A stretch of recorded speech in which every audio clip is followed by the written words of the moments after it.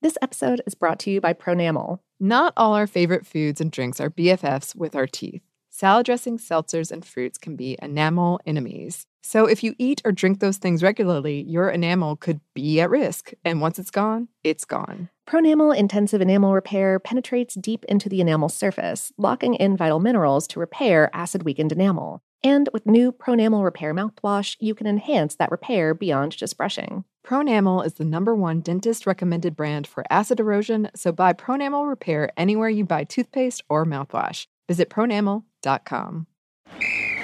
Ready? Okay. Give me a beach. Beach! Give me great food. Tacos! Give me adventure. Hiking! Give me a date night. Sunset cruise! Give me some smiles. Cheese! Give me more beaches. Beaches! What's that spell? San Diego! If you're happy and you know it, San Diego is the place to show it. Book your trip at sandiego.org. Funded in part with the City of San Diego Tourism Marketing District Assessment Funds. This is your moment, your time to shine, your comeback. You're ready for the next step in your career, and you want an education employers respect. So you're not just going back to school, you're coming back with Purdue Global. Backed by Purdue University, one of the nation's most respected public universities, Purdue Global is built for people who bring their life experience into the online classroom. Purdue Global, Purdue's online university for working adults. Start your comeback today at purdueglobal.edu.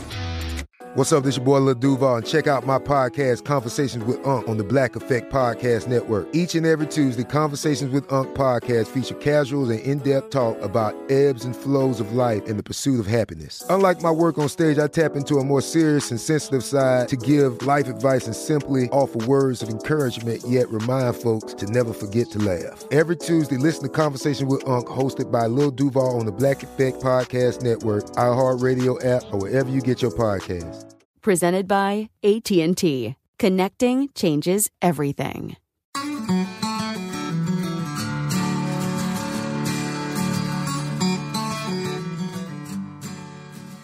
Hello and welcome to Savor, production of iHeartRadio. I'm Annie Reese. And I'm Lauren Vogelbaum, and today we have an episode for you about white chocolate. Yes, white chocolate. Where did this idea come from, Lauren? Oh, man, I was trying desperately to think of something that would be good and Halloween-y for our week leading up to Halloween, and I was going maybe some kind of offal, like tongues or brains. Mm-hmm. But then I was like, I don't know, like it's not creepy to eat those things. We just kind of consider it like a little bit gross in modern American culture sometimes, but that's not, like, I don't want to paint it in that light because it's food and people eat it. And then I was like, okay, maybe like a different kind of candy, but we just kind of did a brand. And then I was like, I don't know, like something like caramel apples. And then I was like, oh, I'm not going to make Annie think about caramel all day. Or apples, my fear. Oh, right. Yeah, even I'm a little afraid of losing a tooth on a caramel apple, so. I do have a funny story about a caramel apple. It involves me jumping out a window because I thought I was Mary Poppins. But that's a story for a different day. How old were you at this point, Annie? I was 8 years old, and I tell you what, Lauren, an 8-year-old has never jumped with an umbrella with as much confidence as I did in that moment. I wonder how many like Mary Poppins related injuries there have been. Oh, there's gotta be more than just me. I went plummeting right past my parents' window. They had friends over. Anyway, there was a caramel apple involved. Oh, wow. Okay. Yeah. But yeah, anyway, so I settled on white chocolate. That was it. I'm excited about this. Even though I'm not the biggest white chocolate fan, it's definitely like, you know, if I have a lineup of chocolates, it's probably at the bottom of my list, but I'll eat it. Like it's good in plenty of things. Oh, yeah. I think I told the story before of my brothers and I, our chocolate preferences, but like my older brother is a milk chocolate. I'm dark chocolate. My younger brother is white chocolate. So it caused a lot of contention. Oh, yeah, yeah. And what kind of candy we're going to get. However, though, you could be confident. Like for me, they don't like dark chocolate. So that was nice. If there Oh, was sure, dark yeah, chocolate, yeah. I didn't have to worry about it. Yeah, if you got like I mean, it was probably slightly later in your childhood when the really good mix bags started coming out. Yeah. But at that point, that was probably great for all three of you because you're like, oh man, Right. I've got my category. No one else is going to touch it. Exactly. I guess my older brother had the biggest fear because we both really liked milk chocolate. I mean, we all really liked milk Oh, chocolate. okay. Yeah. But I would always go for the dark chocolate. White chocolate does make me think of when I was a kid, we used to go on, I can't remember what it is. I think it was Black Mountain. Anyway, this hike in Georgia, way up. And on the way, there's like this one small stand where we would Okay. stop and get snacks. And for some reason, they really only stocked, when it came to candy, white chocolate, cookies and cream, Hershey's. Okay. Yeah. Yeah. And I don't know why. I wasn't a big candy person, like I said, but for some reason, it felt so like, I've got to get this. I can't get this anywhere else. Yeah. But then I would inevitably kind of feel a little ill from the sugar, the hiking, the altitude, and then the curvy roads. Because if you've never driven on these like North Georgia roads to get to hikes like that, woo! Yeah. Yeah. And that was back when I used to get really, really car sick. So Oh no. I have Oh, a bit of dear. a like, I'm not generally a person who says, you know, one time I threw up after eating this, I could never eat it again. But my stomach does get a little like, with the white chocolate Maybe. sometimes. What about that? Huh. Yeah. And then I eat it and it's fine. That's, yeah. It's just kind of the before suspicious eye glance. I'll give it like, I don't know. Yeah. No, I can see that. I can understand that. I love a white chocolate. You know, cocoa butter is delicious. I Mhm. like eating fat. It's fun to Mhm. do. And when you put some sugar into it, I'm like, oh heck, this is even better. Yeah. So I don't know. Yeah, I also have very distinct memories of that Hershey's cookies and cream white chocolate bar. Because the little crunch that it had was so good. And even though it kind of tasted like, I don't know, like chalky. Yeah. It's that poor quality chocolate It's that poor quality chocolate. that is probably made by terrible slave labor that just tastes like weird chalk. That you're like, Mhm. I don't know what this is. Chocolate might not be it. But Yeah. but still so good because it's, I don't know. Yeah. Anyway. Yeah. And we're going to get into that because that is one of the big headlines that comes up when you research white chocolate. Sure. Perhaps for a food podcast. Is it really chocolate? But before we do that, you can also see our past episodes on sugar and chocolate and a bunch of candies. We've done a bunch of brands and candies at this point. Sure. And many of them have white chocolate options within their lineup.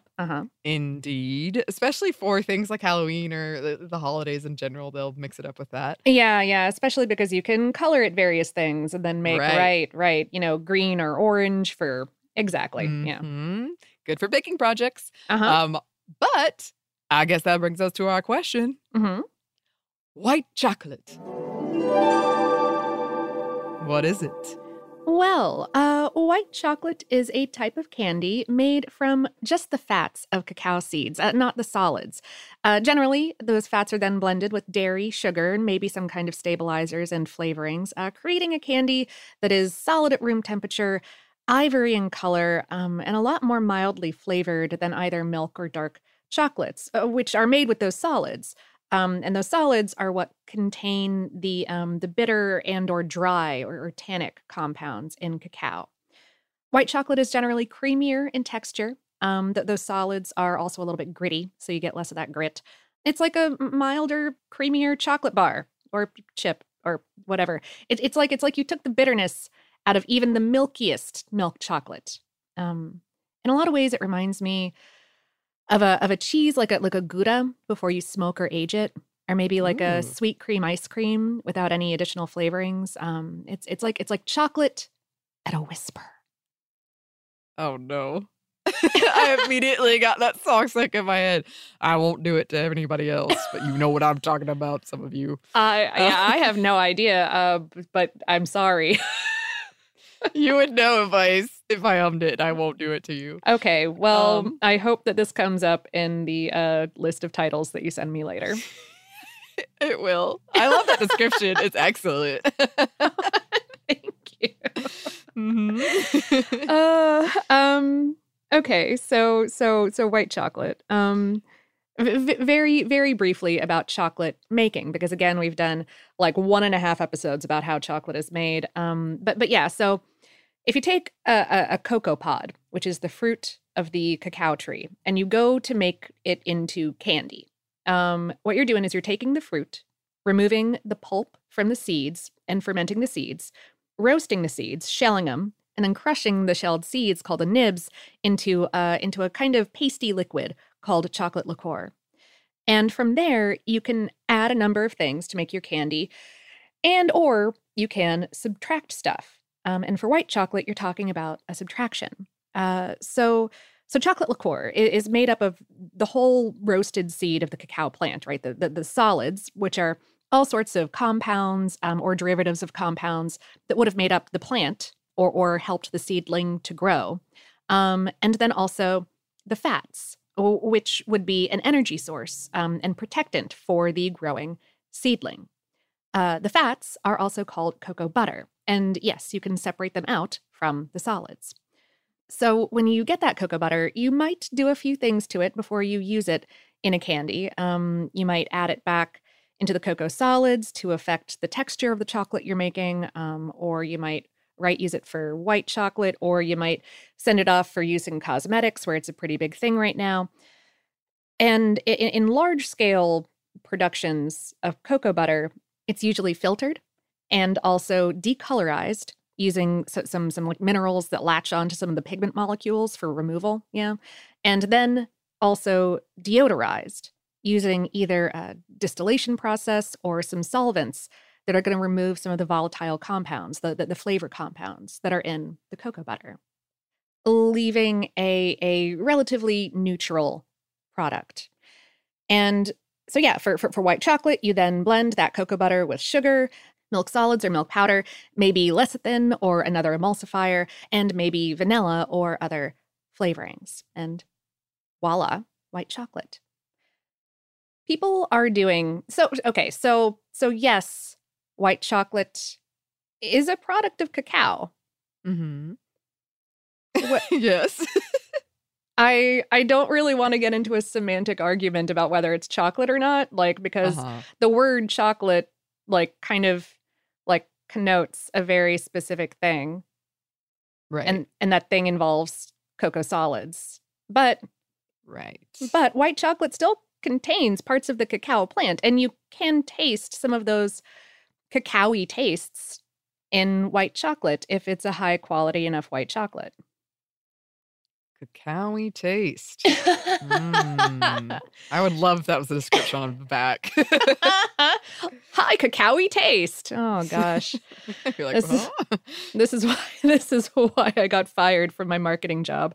No, but people really are doing a lot of interesting things with white chocolate these days, especially at that kind of high-end price range. Like playing with cacao origins to find interesting flavors in the cocoa butter, kind of like florals or herbs, or using non-deodorized cocoa butters to keep more of those natural volatile compounds in there, or using the mild creaminess of white chocolate to feature flavors that are unusual in desserts, like bay leaf or olives or hops or mustard. Ooh. I know, right? Or caramelizing the white chocolate to make blonde chocolate bars. This toasts the milk solids that you add to the cacao. It's sort of like when you brown butter and you toast those milk solids and they get all nice and rich and caramely. Yeah, the high cocoa butter content and smooth texture of white chocolate means that it's great for applications like making candy coating. Or say if you're going to coat a strawberry or something like that, it gives a really nice snap on a candy shell. Or really tender shavings for a garnish that are just super melty on the tongue. Or it's also a great stabilizer for things like buttercreams or ganache or ice cream. Huh. Yeah, I forgot about white chocolate shavings. Those are pretty good. Right? Huh. Yeah. I tried to get to the bottom. I didn't try too hard, but I did try to get to the bottom of white chocolate macadamia nut cookies. Oh, Because that's kind of a... That's a very common flavor pairing, and I'm not sure why either. Yeah. Yeah, and it's like I'm assuming this is at Subways across the country, but when I grew up, that was like you could get 3 types of cookies, 4 types, and one of them was a white chocolate macadamia nut cookie at Subway. So Yeah. I'm just curious as how that came to be. Project for another day. Indeed. White chocolate is also a flavor now, usually like a creamy, sweet cream, vanilla sort of flavor. And this can go into all sorts of products that don't have anything to do with actual cacao. Like instant mix puddings or cakes or like protein bars or other protein products or candies like lollipops or something like that. Yeah. Which I think is part of the argument about how like white chocolate isn't real chocolate because white chocolate flavor gets applied to these products that are not chocolate, that are 100% definitely not in any way chocolate. Yeah. Yeah. That makes sense. Although there is a pretty long history of doing this, so I can't wait to get into it. Yeah. But okay, if all of this has caught your interest, if you're like, all right, maybe I want to explore some white chocolate options. So if you're looking for a good quality white chocolate, check for on the label cacao or cocoa content being listed. In this case, it will refer to the cocoa butter content. And what you're looking for is over 30%. Okay. Yeah. If you can see the color of the chocolate, it should not be stark white because cocoa butter is itself a little bit yellow, like yellow to ivory, and that should carry through to the final product if enough of it is in there. Also, probably avoid chips. White chocolate chips are generally formulated to hold up during baking, which I mean is great if that's what you're going for. But the sugars and oils and stabilizers that are added aren't there for taste. Yeah. Okay. Well, what about the nutrition? White chocolate is fairly comparable to milk chocolate, nutrition-wise, because both contain cocoa butter and milk solids or powder, as opposed to dark chocolate, which does not contain dairy. Though, of course, the actual makeup of the actual chocolate that you're looking at will depend on the manufacturer's choices. Also, some of the flavonoids that are contained in cacao solids are not going to be in white chocolate. So if you're really eating chocolate only for the heart healthy benefits or potential heart healthy benefits, white chocolate is not going to be your first choice. Also, I'm judging you. But Lauren. I'm sorry. I try not to, but and yeah, it's a treat. It's it's calorie dense, lots of fats and sugars. It'll help fill you up, but will not keep you going. Treats are nice. Have some treats. Yeah. Tricks and or. Indeed. I'm already thinking of Halloween recipes I could make using white chocolate. Ooh, yeah. Ooh, yes. Well, we do have some numbers for you. As of 2013, the global market for white chocolate was worth $1.5 billion a year, with a little less than a quarter of that going to Brazil, where white chocolate that year accounted for 15.5% of their chocolate purchases, which was the largest percentage in the world. Ooh. Curious as to why. I don't know. They like some white chocolate. Other white chocolate fans include folks in the Netherlands, South Africa, and Mexico, all of which ate or purchased over 10% white chocolate of their chocolate consumption, though the UK and the US bought more overall. Yeah. Mm-hmm. At that point, the global white chocolate market had grown 21% in the past 5 years, since 2008. Growth since then seems to have slowed a little bit. The white chocolate market was only growing about 2% per year as of 2019. And perhaps related to all of this is that the price of cocoa butter more than doubled between 2005 and 2015, making it potentially, yes, a more expensive product to work with and to purchase. Mm. Meanwhile, only 11% of Americans call white chocolate their favorite kind of chocolate. 49% prefer milk chocolate, and 34% prefer dark. I was like, I wonder if this is, what could I divine about someone's characters based on this? Probably nothing. Probably absolutely nothing.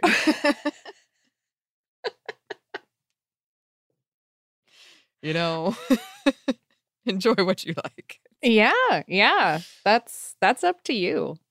That I will not Again, judge you on, ever. We have very little control No. in this arena. So shockingly little. Shockingly little. We do have some history for you. We do, but before we get into that, we are going to get into a quick break for a word from our sponsor.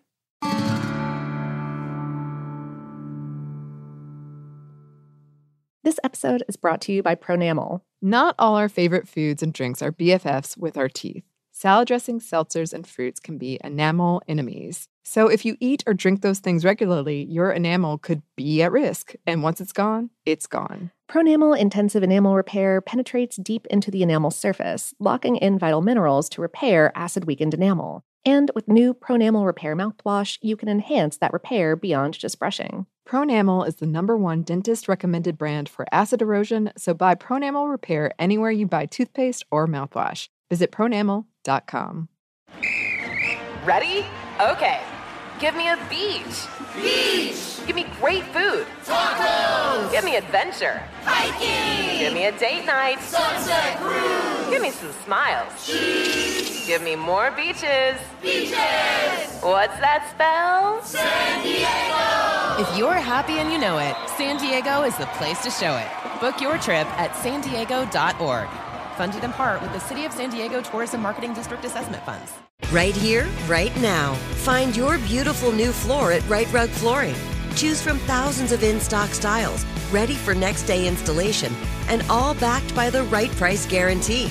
Visit rightrug.com. That's RITERUG.com today to schedule a free in-home estimate or to find a location near you. 24-month financing is available with approved credit. For 90 years, we've been right here, right now. Right Rug Flooring. This is it. Your moment. This is your time to make your comeback with Purdue Global. When you come back with a Purdue Global degree, you create opportunity for yourself, your family, and your future. It's a degree you can be proud of, a degree that employers will trust and respect. Purdue Global offers working adults like you over 175 flexible degree programs to meet your specific career goals. These include associate, bachelor's, master's, and doctoral degrees and certificates.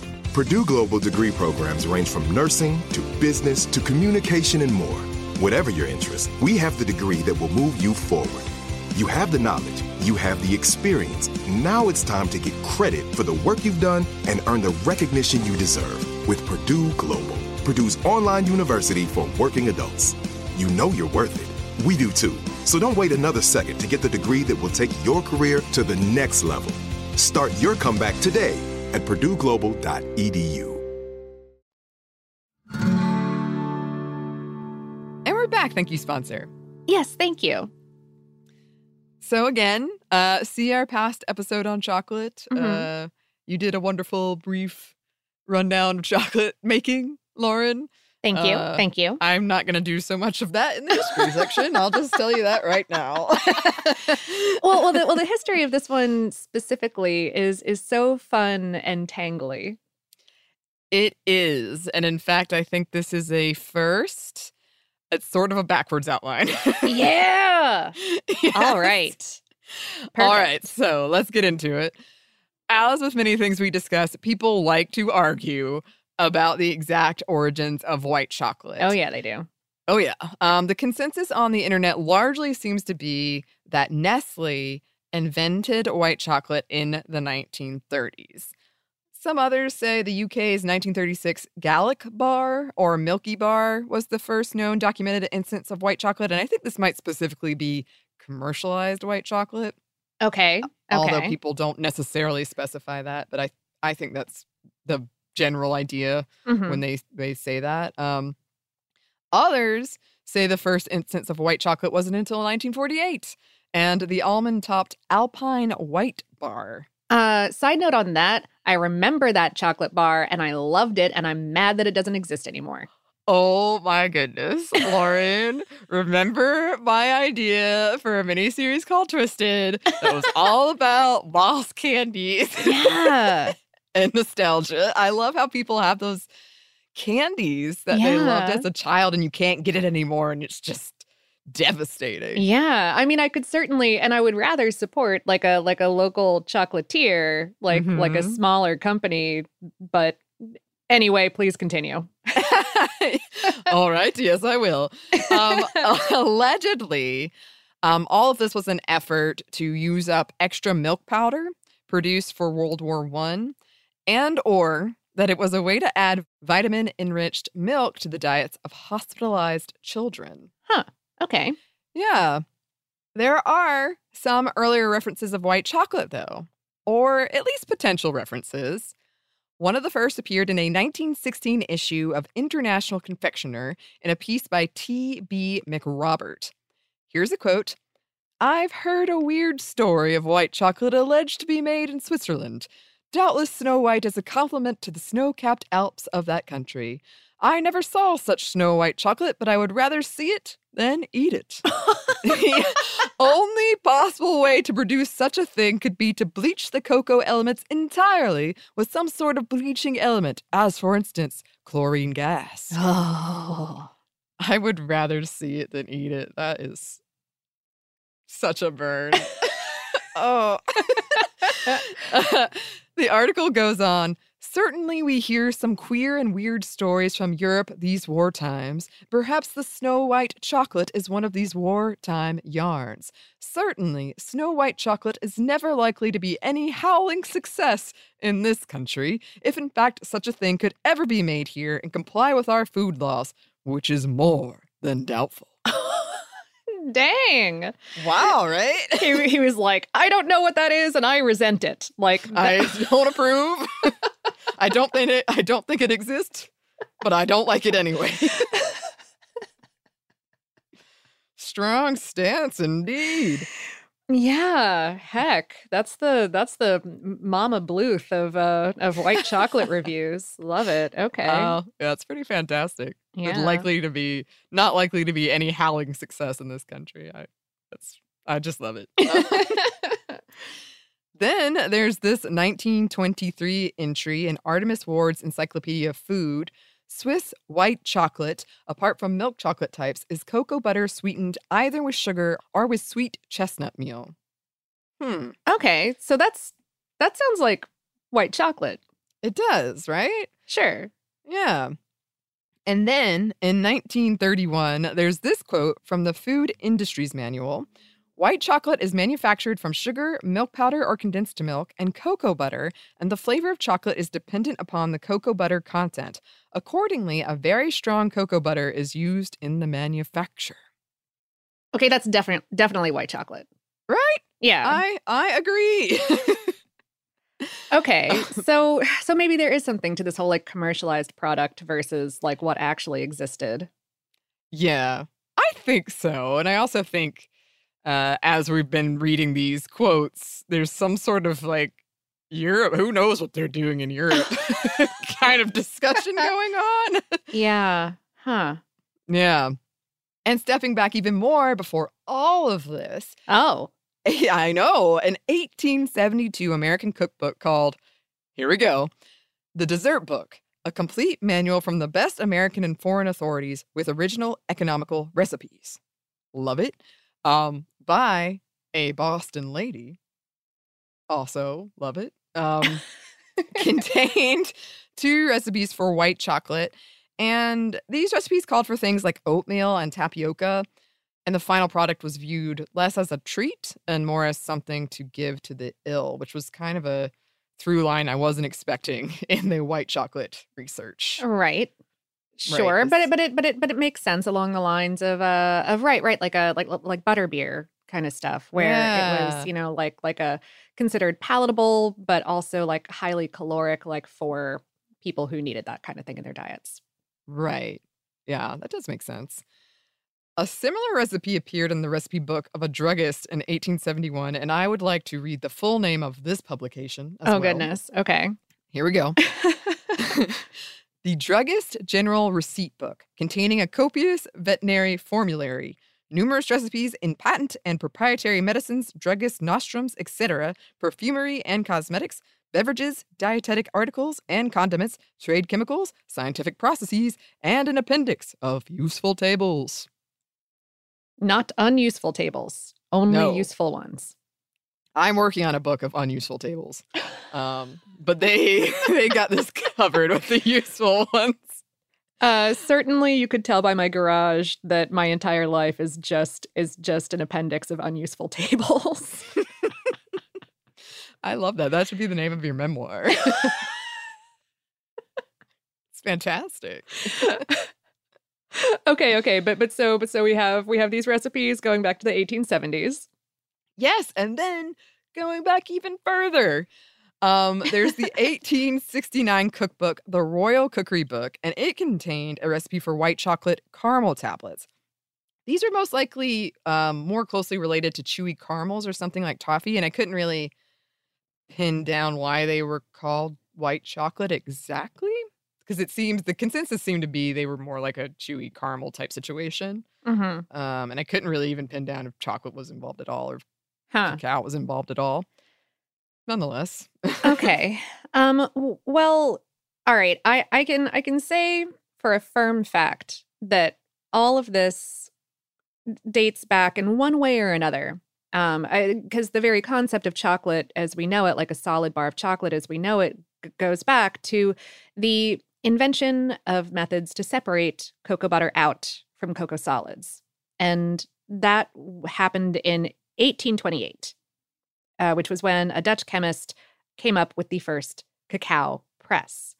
And this press was designed to squeeze roasted cacao beans to remove like half to 2/3 of the fats they contained, leaving a sort of cake of cocoa solids that could then be ground into what's now known as cocoa powder, which is great for making drinking chocolate, which is what the dude was mostly aiming for at the time. He also developed a process to treat the cacao before all of this with an alkali to neutralize the acid in it to make it less bitter and more blendy. More emulsifiable in drinks. This is called the Dutch process. Yes. But the pressing process also turned out to be real good for, making solid chocolates too. And that is first recorded as happening in 1847 at the British chocolate company J.S. Fry and Sons. Later, there was the discovery of what's called the Broma process in 1865 by an employee at the Ghirardelli Chocolate Company. Most basically, the process called for putting roasted cocoa beans in a bag to let the cocoa butter drip out, allowing for the remaining beans to be turned into cocoa powder, while the cocoa butter was processed into chocolate. But experts also think that this excess of cocoa butter may have allowed for more experimentation where it hadn't been possible before. Yeah, so right. So we've got, again, it's really hard to say like who was the first person who did this thing. Because as with many things, I don't think that whoever was doing it first was necessarily writing it down and patenting it. As something like Nestle Corporation would have been doing. Yep, and they sure did. But first, in 1920, we got the Double Zero bar out of Minneapolis, Minnesota, and it consisted of caramel nougat and almonds covered in white fudge. The wrapper was just bedecked with cool imagery like snowflakes and icicles. And then in 1934, it was rebranded as the Zero bar. And this is, yes, thought to be one of the earliest instances of commercialized white chocolate. And then in 1948, Nestle introduced the Alpine White. Yes. And then we got a series of, I found a series of kind of conflicting thoughts about white chocolate in the U.S. Not all bad at all. A New York Magazine critic, Gail Green, wrote in 1979, "White chocolate is the season's new whimsy." Several cookbooks in the following decade embraced white chocolate as an ingredient. By the 1990s, it was being used in the New Orleans classic bread pudding. And then I found a couple of New Orleans-specific articles about using white chocolate. Okay. Hershey started producing white chocolate kisses in the 1990s. And then in 2002, the U.S. FDA finally allowed for white chocolate to officially be called chocolate. These rules went into effect in 2004, and this was after Hershey and what was then the Chocolate Manufacturers Association had petitioned the crap out of the FDA about this. For labeling purposes, you know, they were arguing like, well, if chocolate has to only have 10% or more cocoa mass, which is the fats plus the solids, you know, white chocolate to be like good would probably have more cocoa stuff than that, like at least 20%.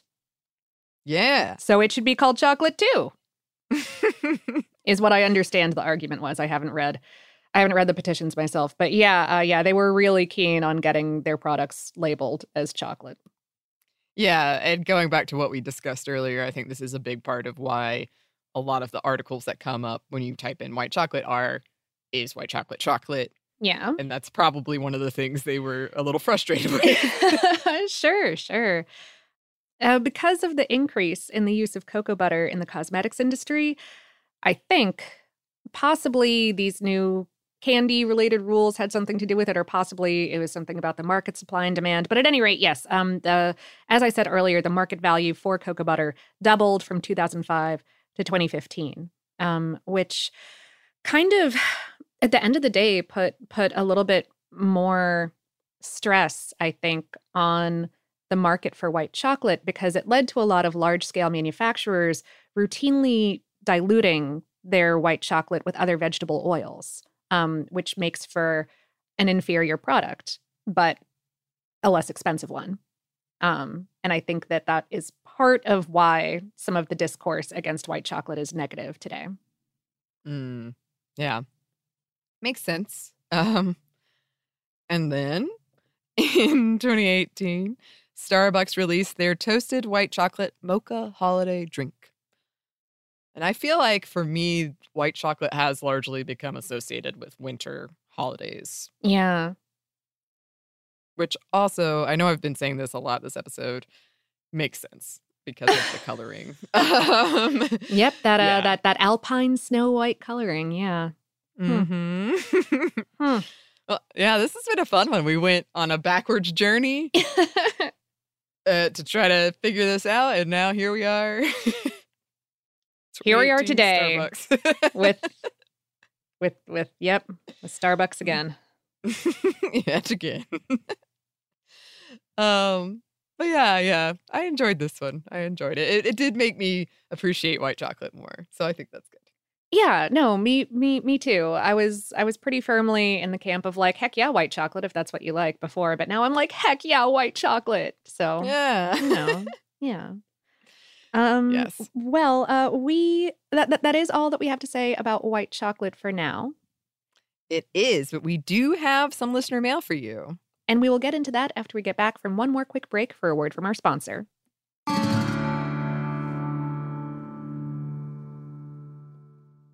This episode is brought to you by Pronamel. Not all our favorite foods and drinks are BFFs with our teeth.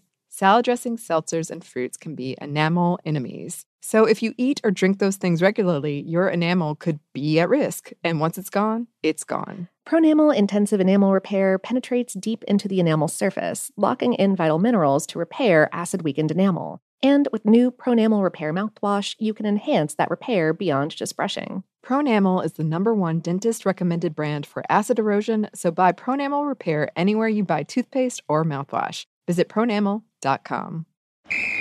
Ready? Let's go. Give me a vacation. Vacation! Give me a golf course. 70 courses! Let's get a water sport. Paddleboarding! Can I get excursions? Whale watching! Time for chill vibes. Beach yoga! How about a garden tour? Balboa Park! Give me a dolphin. What's that spell? San Diego! If you're happy and you know it, San Diego is the place to show it. Book your trip at sandiego.org. Funded in part with the City of San Diego Tourism Marketing District Assessment Funds. Right here, right now. Find your beautiful new floor at Right Rug Flooring. Choose from thousands of in-stock styles, ready for next day installation, and all backed by the right price guarantee. Visit rightrug.com. That's RITERUG.com today to schedule a free in-home estimate or to find a location near you. 24-month financing is available with approved credit. For 90 years, we've been right here, right now. Right Rug Flooring. This is it. Your moment. This is your time to make your comeback with Purdue Global. When you come back with a Purdue Global degree, you create opportunity for yourself, your family, and your future. It's a degree you can be proud of, a degree that employers will trust and respect. Purdue Global offers working adults like you over 175 flexible degree programs to meet your specific career goals. These include associate, bachelor's, master's, and doctoral degrees and certificates. Purdue Global degree programs range from nursing to business to communication and more. Whatever your interest, we have the degree that will move you forward. You have the knowledge, you have the experience. Now it's time to get credit for the work you've done and earn the recognition you deserve with Purdue Global, Purdue's online university for working adults. You know you're worth it.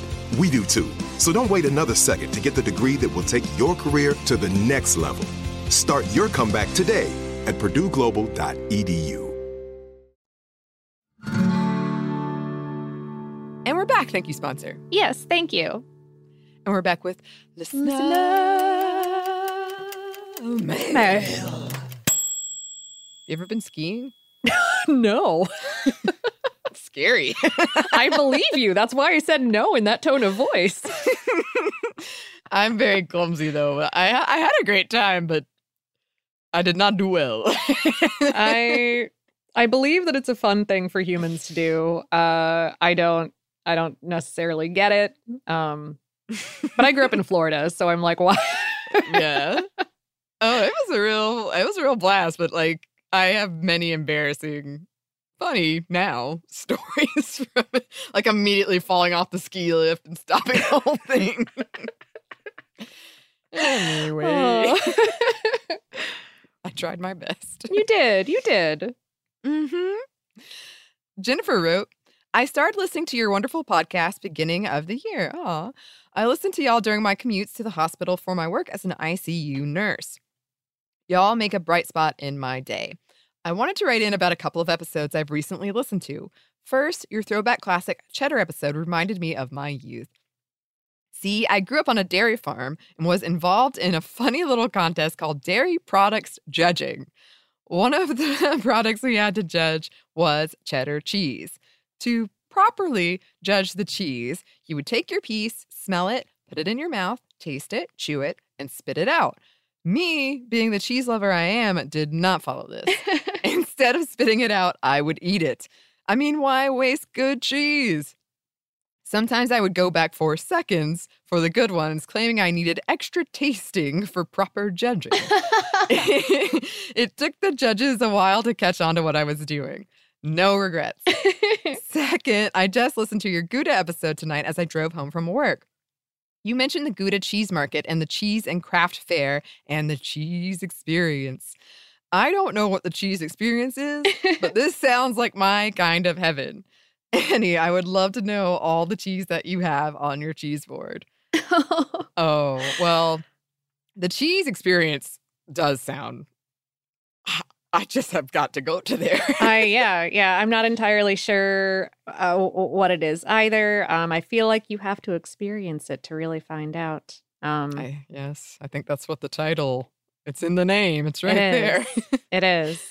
Yes. But also, oh my goodness, thank you so much for, I mean, I know it's your job, but for your service as an ICU nurse anytime, but especially during these are COVID times. Oh, yes. Definitely. And good for you for eating more cheese. In your dairy products judging, I also wouldn't spit it out. That is not a thing that I would do unless it was real bad or something. Oh, yeah.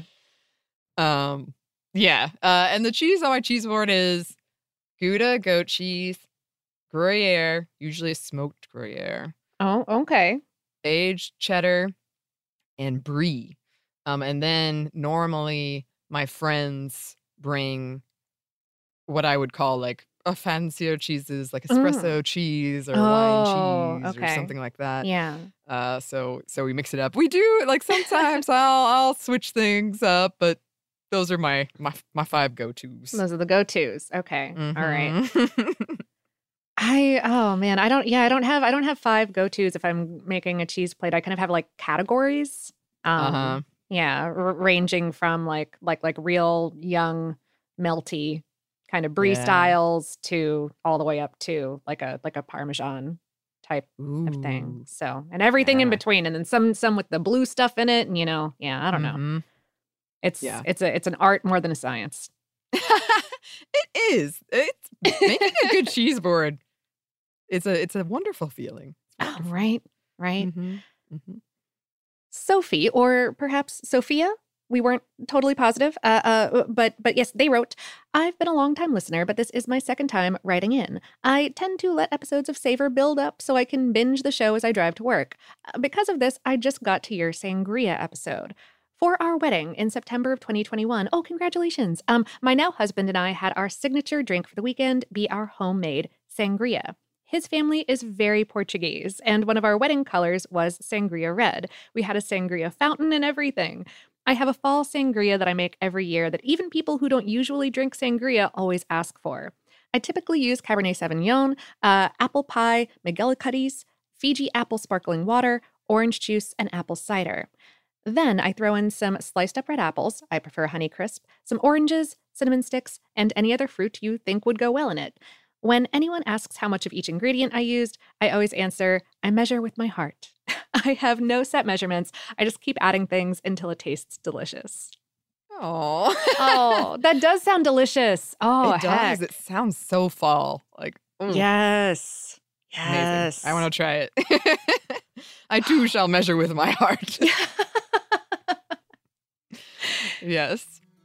Thanks to both of those listeners for writing in. If you would like to write to us, you can. We would love to hear from you. Our email is hello@savorpod.com. We're also on social media. You can find us on Twitter, Facebook, and Instagram @SavorPod, and we do hope to hear from you. Savor is a production of iHeartRadio. For more podcasts from iHeartRadio, you can visit the iHeartRadio app, Apple Podcasts, or wherever you listen to your favorite shows.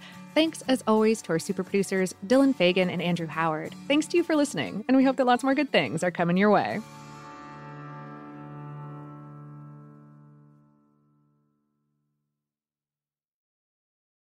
This episode is brought to you by Pronamel. Not all our favorite foods and drinks are BFFs with our teeth. Salad dressings, seltzers, and fruits can be enamel enemies. So if you eat or drink those things regularly, your enamel could be at risk. And once it's gone, it's gone. Pronamel Intensive Enamel Repair penetrates deep into the enamel surface, locking in vital minerals to repair acid-weakened enamel. And with new Pronamel Repair mouthwash, you can enhance that repair beyond just brushing. Pronamel is the #1 dentist-recommended brand for acid erosion, so buy Pronamel Repair anywhere you buy toothpaste or mouthwash. Visit pronamel.com. Ready? Okay. Give me a beach. Beach. Give me great food. Tacos. Give me adventure. Hiking. Give me a date night. Sunset cruise. Give me some smiles. Cheese. Give me more beaches. Beaches. What's that spell? San Diego. If you're happy and you know it, San Diego is the place to show it. Book your trip at sandiego.org. Funded in part with the City of San Diego Tourism Marketing District Assessment Funds. Right here, right now. Find your beautiful new floor at Right Rug Flooring. Choose from thousands of in-stock styles, ready for next day installation, and all backed by the right price guarantee. Visit rightrug.com. That's RITERUG.com today to schedule a free in-home estimate or to find a location near you. 24-month financing is available with approved credit. For 90 years, we've been right here, right now. Right Rug Flooring. Whether you're a savvy spender maximizing your savings with cashback rewards, a thrifty rate watcher seeking the lowest interest, or a travel enthusiast looking for extraordinary perks, Kemba Financial Credit Union has a visa to complement your lifestyle and unique needs. Apply today at Kemba.org to unlock a limited time 2% cash back on purchases and pay 0% interest on balance transfers for an entire year with a new visa from Kemba. You deserve a card that works for you. Restrictions apply. Offer ends June 30th, 2024.